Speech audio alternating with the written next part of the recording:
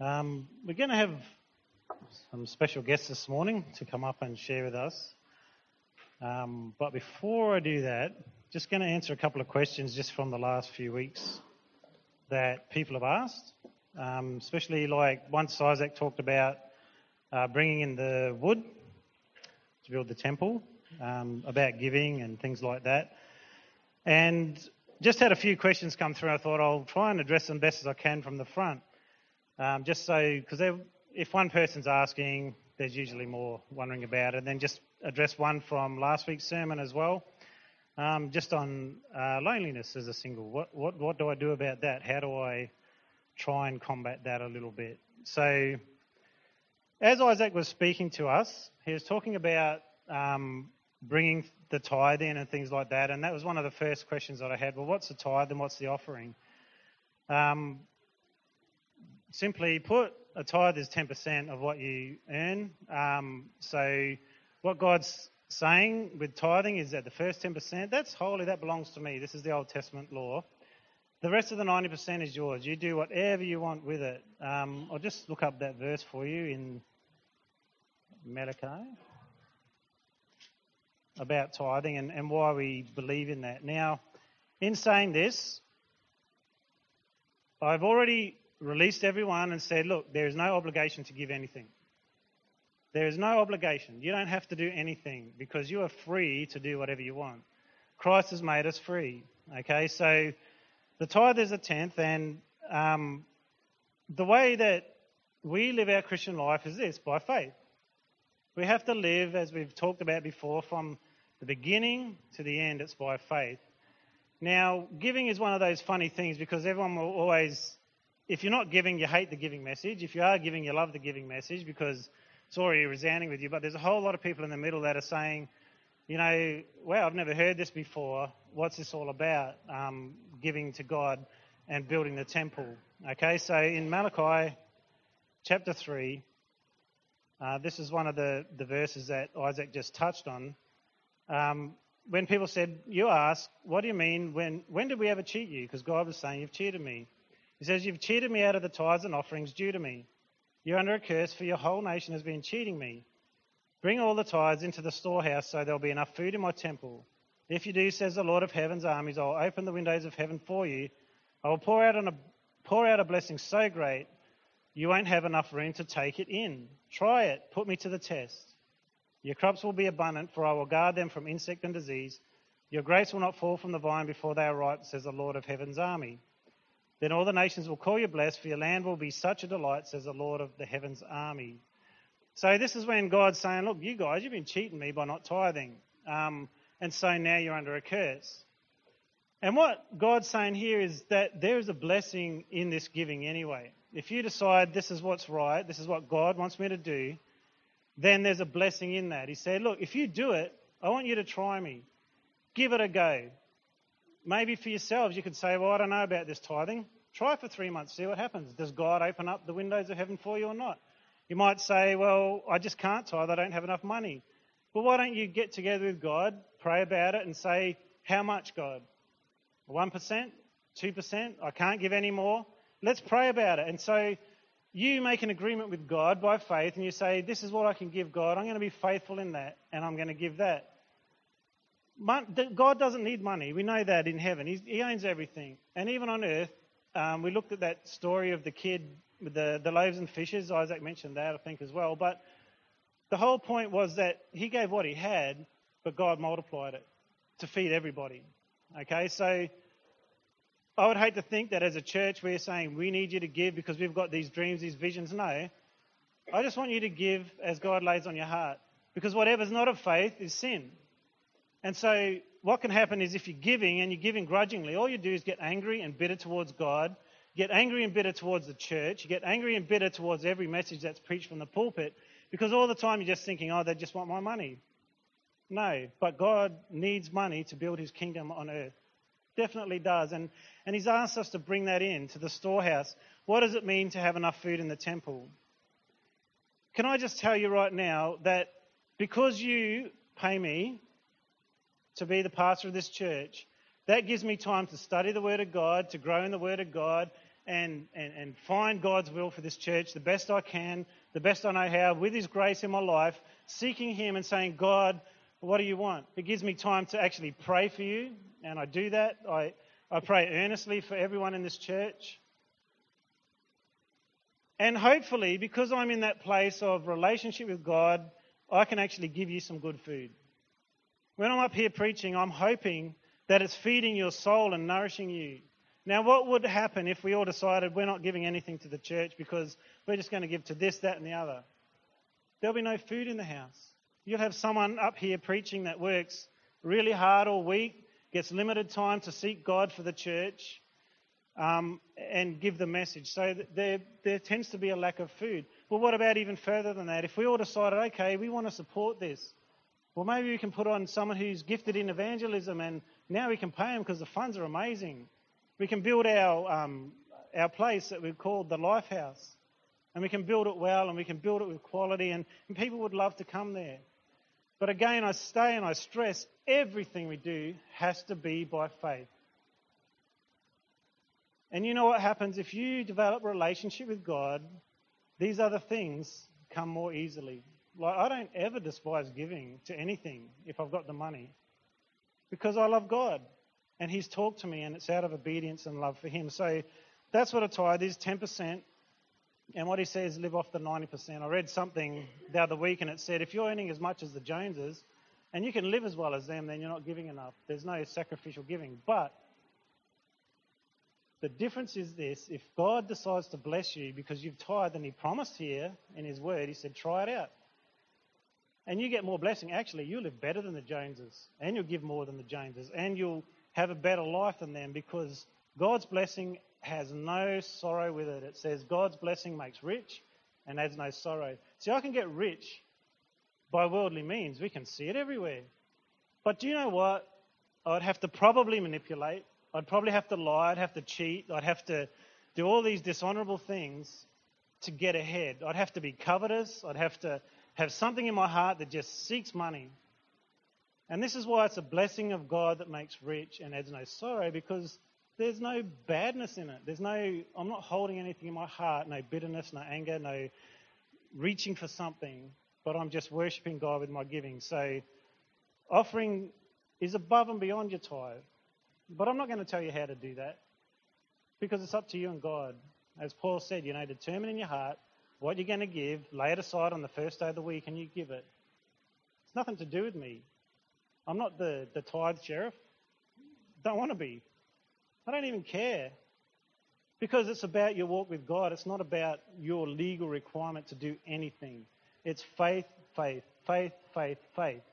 Everything we do, because there's no blessing outside of that. Okay, what if my husband or wife is not a Christian and they don't want to give? That's a tough one, isn't it? Or maybe there's two Christians that don't agree on it. That can happen as well. What do? Maybe these are the things I thought of, and I can't see it scripturally anywhere except for, number one, you obey what God's telling you to do. You do that. God blesses that. And who knows, maybe because of what God tells you to do, the partner gets saved. Who knows? They might look and say, what are they doing? Maybe you earn different wages and you can tithe out of your wage. Or maybe you get an allowance that you both agree on, that each get allowance or whatever it is. Tithe out of that. Just make sure that that's what God wants you to do. All right? But pray about it. Everything pray. By faith, by faith, by faith. So that's one of those things that could be really tricky when you think about it. And that's why it's important, young people, don't marry a non-Christian. Don't. Because it's going to make you compromise somewhere in your life. There will be compromise. When we talk about kids and parents and stuff, we'll talk about that later. If you've done it, okay, that's cool. God worked through you still. Don't worry about it. But make good decisions, because you don't think about these complications when you're in love. But love didn't work for at least 50% of the people that got married, because they got divorced. They got married because of love only. I love them, I love them. So we need to make sure that we're on the same page in those things. We're not asking anybody to do what's going to cause big trouble and problems, but asking to do what God says. Okay. Next question, just about Am I cursed if I don't tithe? So we read Malachi there, and it says, because you didn't tithe, there's a big curse on you. Guess what? You're not.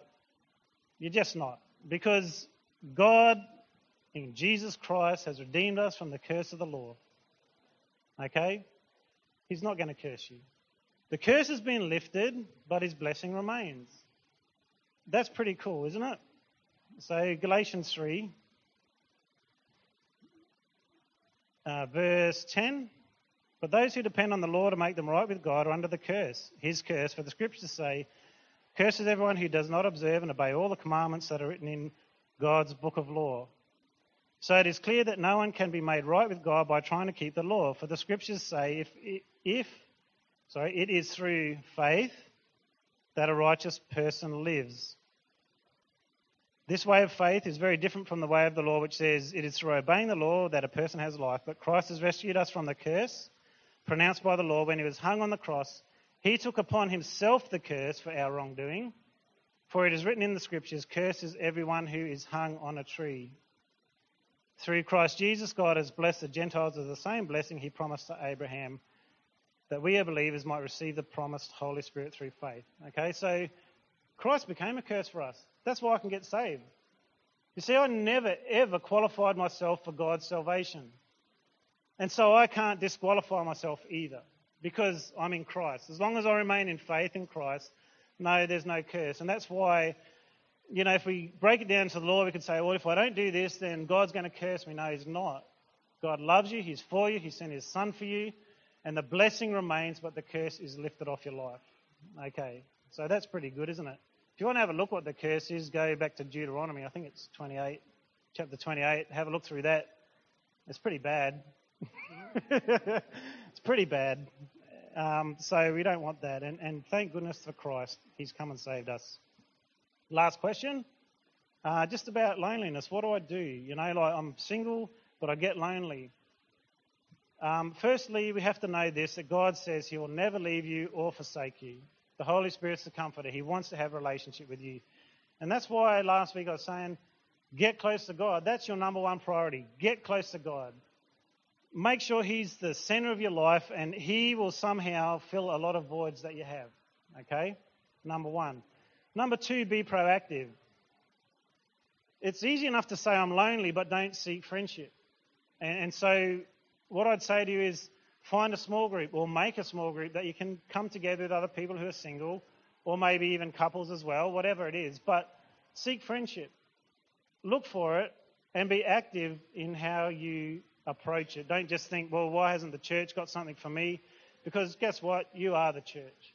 Maybe that's what God's given you to do. Make a place where people can come and feel loved and be able to share their dreams, their fears, their day. So be proactive in that. And as you seek God and as you seek friendship, God will look after the rest. He just does. Because guess what? It's by faith again. We're in faith. We love God. We believe in him.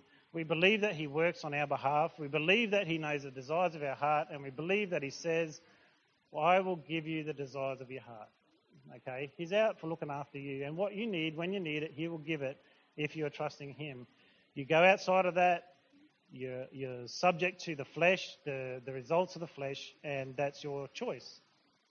And I can't choose anything for you. But I can tell you right now, God loves you. He wants you to be in relationship. If you want to be married and you really want to be in that situation, God would want that too. But he would want you to seek him first above everything else. Okay. Now, our special guests. Just like to get Lyle and Kylie up here.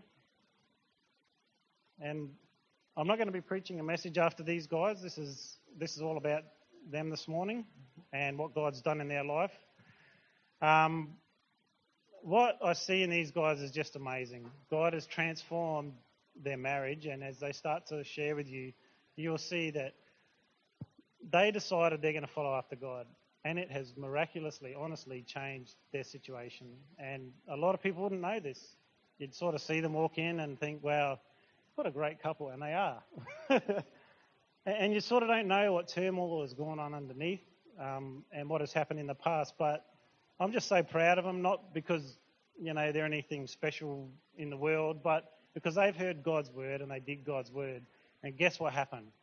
Transformation, absolute transformation. So I'm going to hand over to them, and I guess at the end we'll pray for them and wrap it up and just get you guys to think about what they're saying. And they've got as much time as they want. Thank you. Good morning, everyone.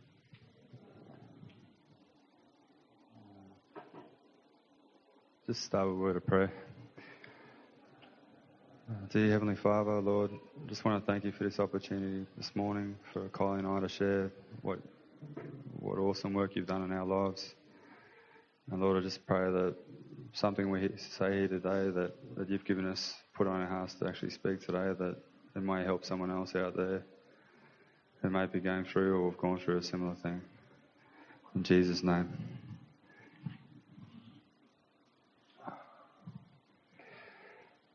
Well, the truth is, I was a lousy husband from the start. I had no idea about what a real husband and leader for his family was supposed to be. I thought going to work and earning money to provide for my family was the only thing. And it seems really stupid now that I was such a little thing like that. It doesn't really mean that much. I was selfish and I thought it was all about me. I didn't include God in my life. I had an idea of who he was, but didn't connect. I'd sit in church and listen and sometimes feel a stirring, but it would always get drowned out by the world and my own selfishness. Then one day, my world came crashing down. Kylie tells me it's over and she wants a divorce. I begged her, please, I can fix this. But she'd heard that before. She wasn't interested. She was like a mountain, that I just could not move. That's all I saw before me. She said, you reap what you sow, and for the first time, I really understood the meaning of that verse. I was absolutely crushed. I had lost everything that I cared for and ruined my family at that time. It was all my fault and a result of my foolish choices. When you've dug a hole that deep, the only place you can look is up. And I did. I turned to God. And had some of the most sincere and honest conversations I've ever had with him in my life.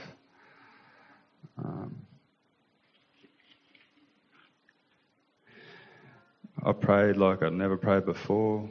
I read my Bible daily. And you know what? It's not just a set of good ideas in the Bible.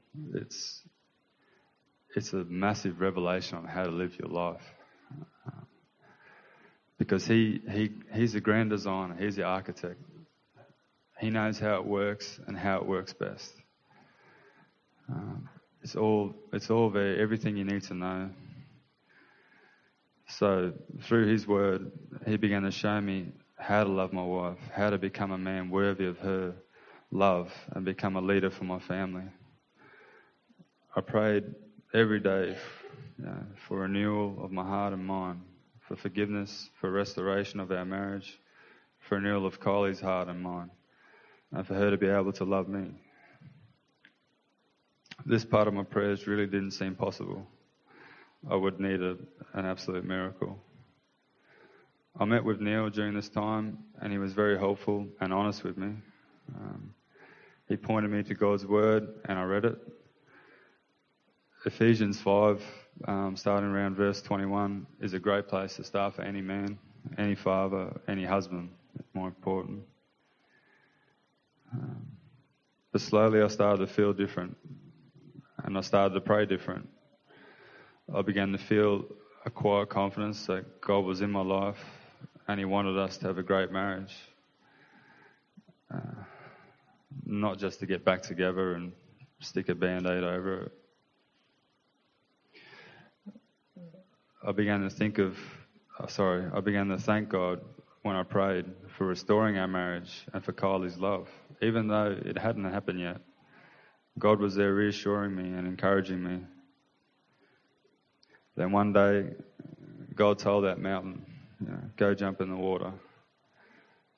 And I've seen God move a mountain, and it was awesome. And Kylie agreed to try again. After that, I just kept on praying, reading my Bible with a thankful heart for God had showed me His grace and mercy upon us. I hadn't just changed what I was doing, God had changed my heart. I felt inside, and my action just came so much easier now. I'm not perfect, but God has made me a husband, father, and leader for my family now, because He's shown me through His word what He expects of me.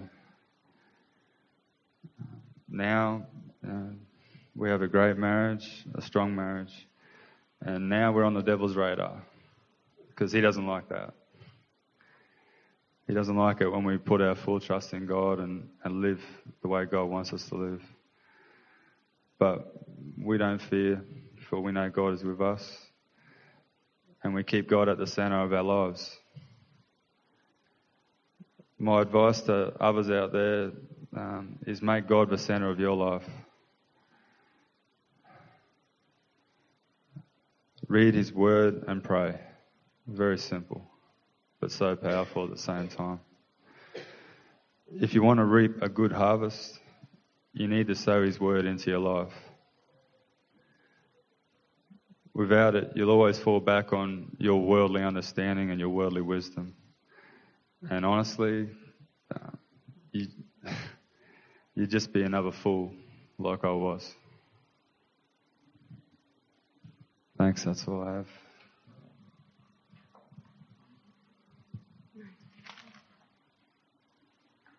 Hi. I've got to find the right page now.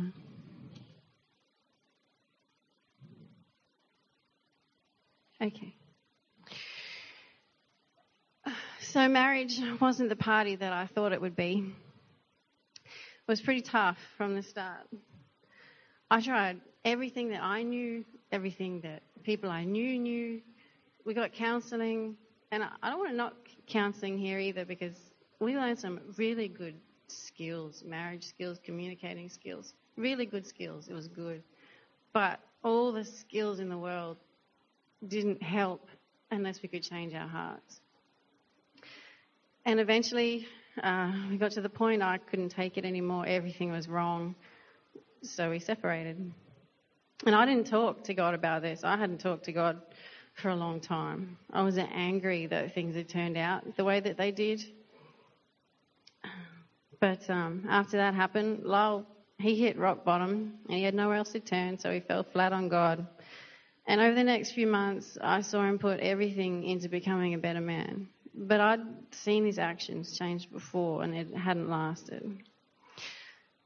But eventually, I hit my own rock bottom. I was grieving for the loss of the dreams that I'd had, and realising how hard it was going to be on my own. I hadn't been well, and the stress was just too much to bear.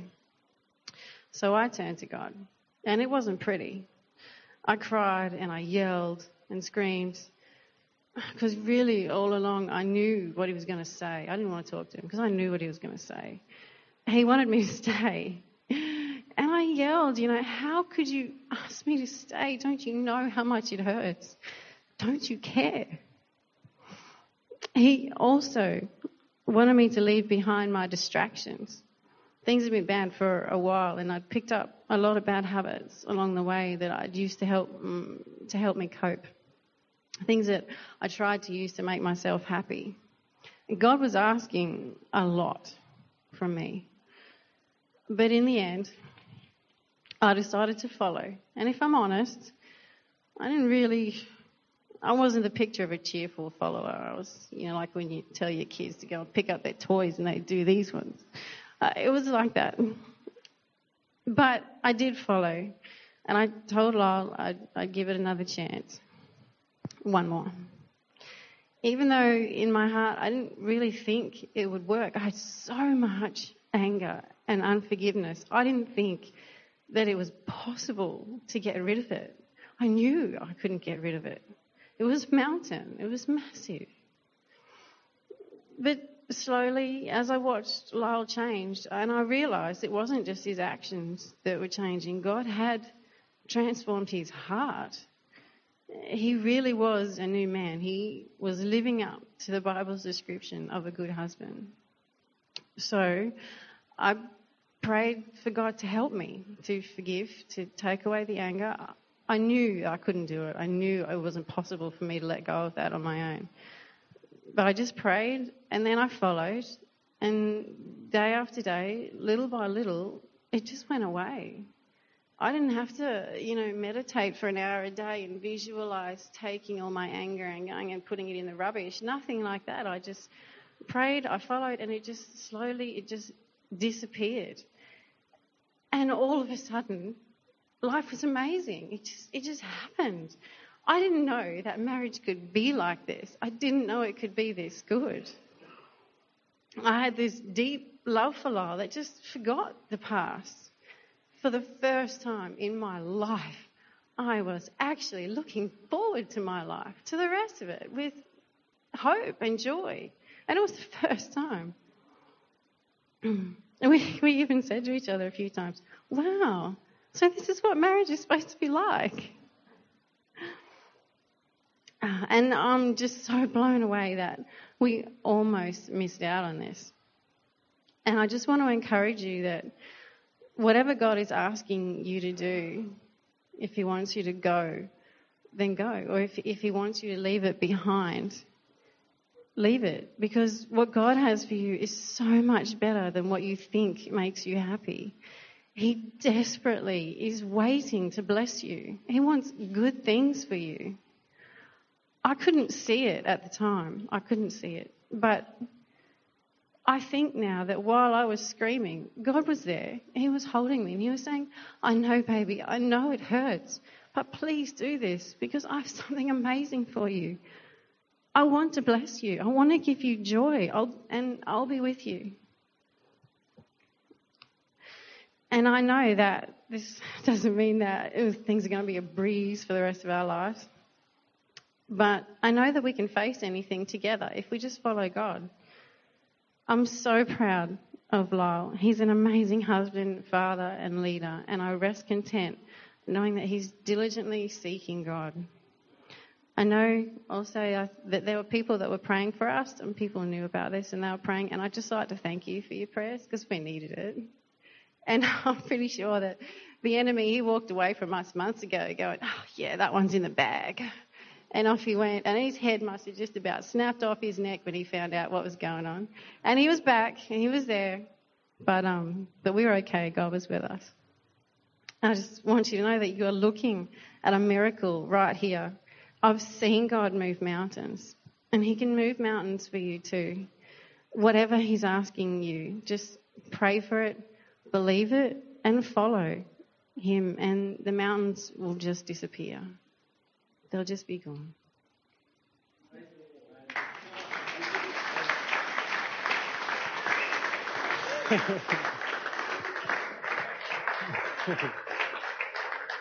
Just going to ask a couple of questions. Lyle, what were the verses that really spoke to you? Especially Ephesians 5 from 21 onwards. If that doesn't tell you what a husband's supposed to be, then I don't think you're ever going to find out, really.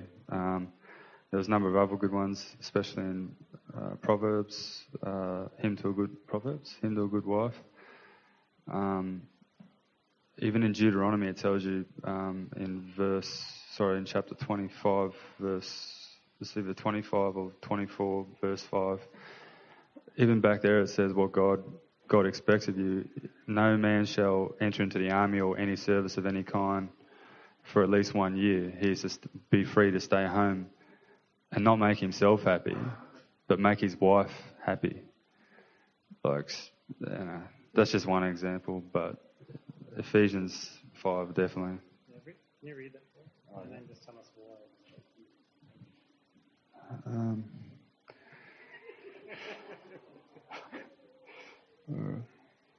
This is my Bible. Where is it?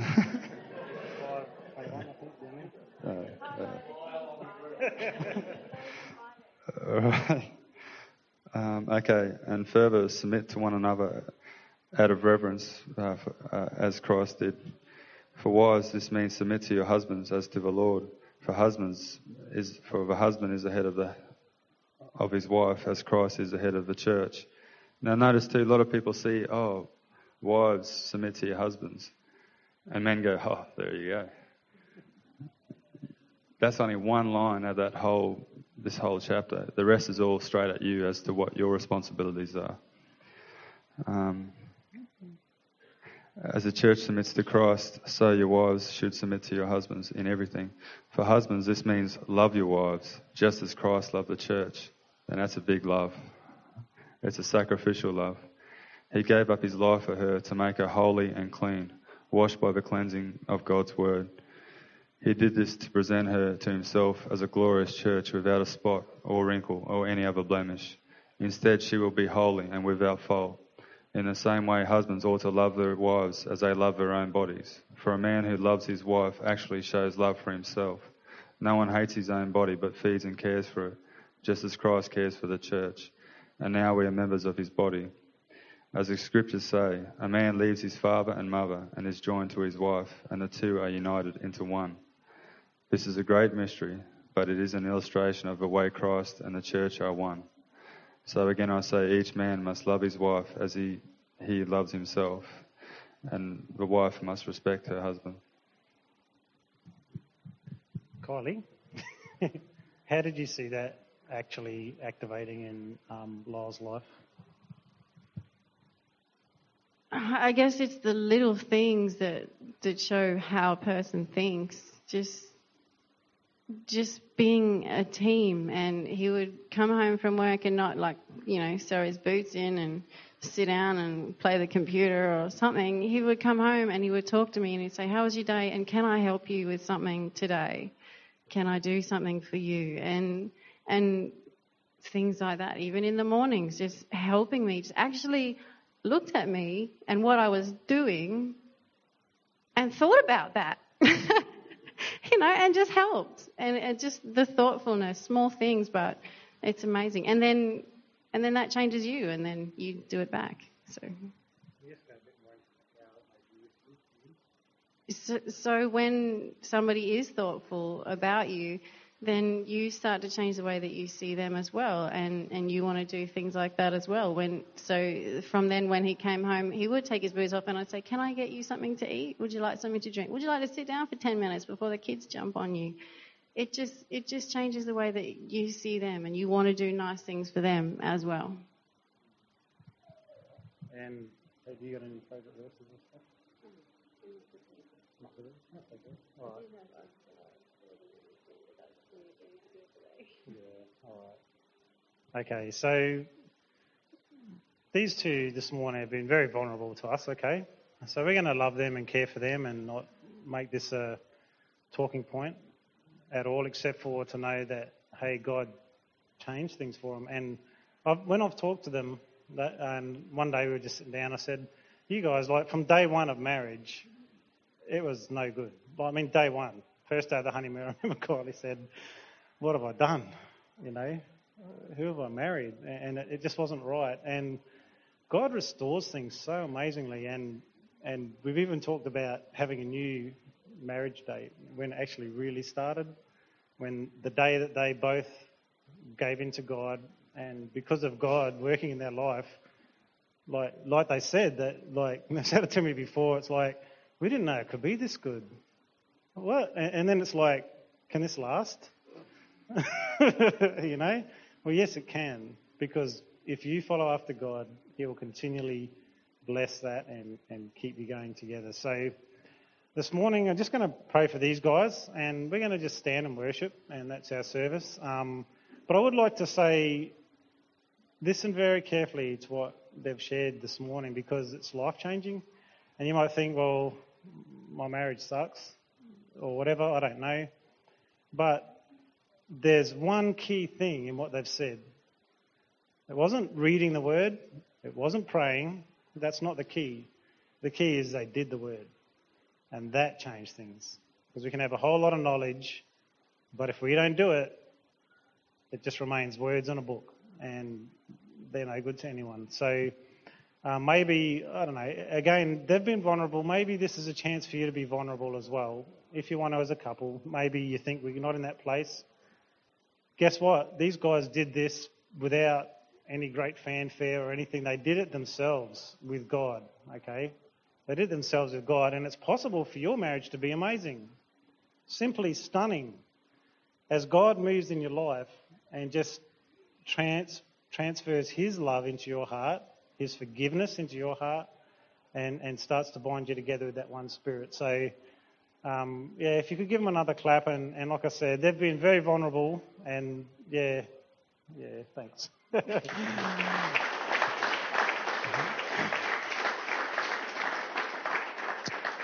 Father, I just want to pray for Lyle and Kylie now, Lord. We just pray together as a congregation, Lord. Just watch over them. Bless them, Father God. Just keep the enemy away from their door in the name of Jesus. We just bind his work, Father God, and we just pray, your Holy Spirit, we just fill this relationship, Father God, that, Lord, it wouldn't just be good, it would be better. It wouldn't just be better, it would be best, Father God. Lord, that they would just grow, Father God, in their love for one another and you. And Lord, that they would be a light to others around them. Lord, even their story would help change other people's lives. Just thank you for it in Jesus' name. Amen.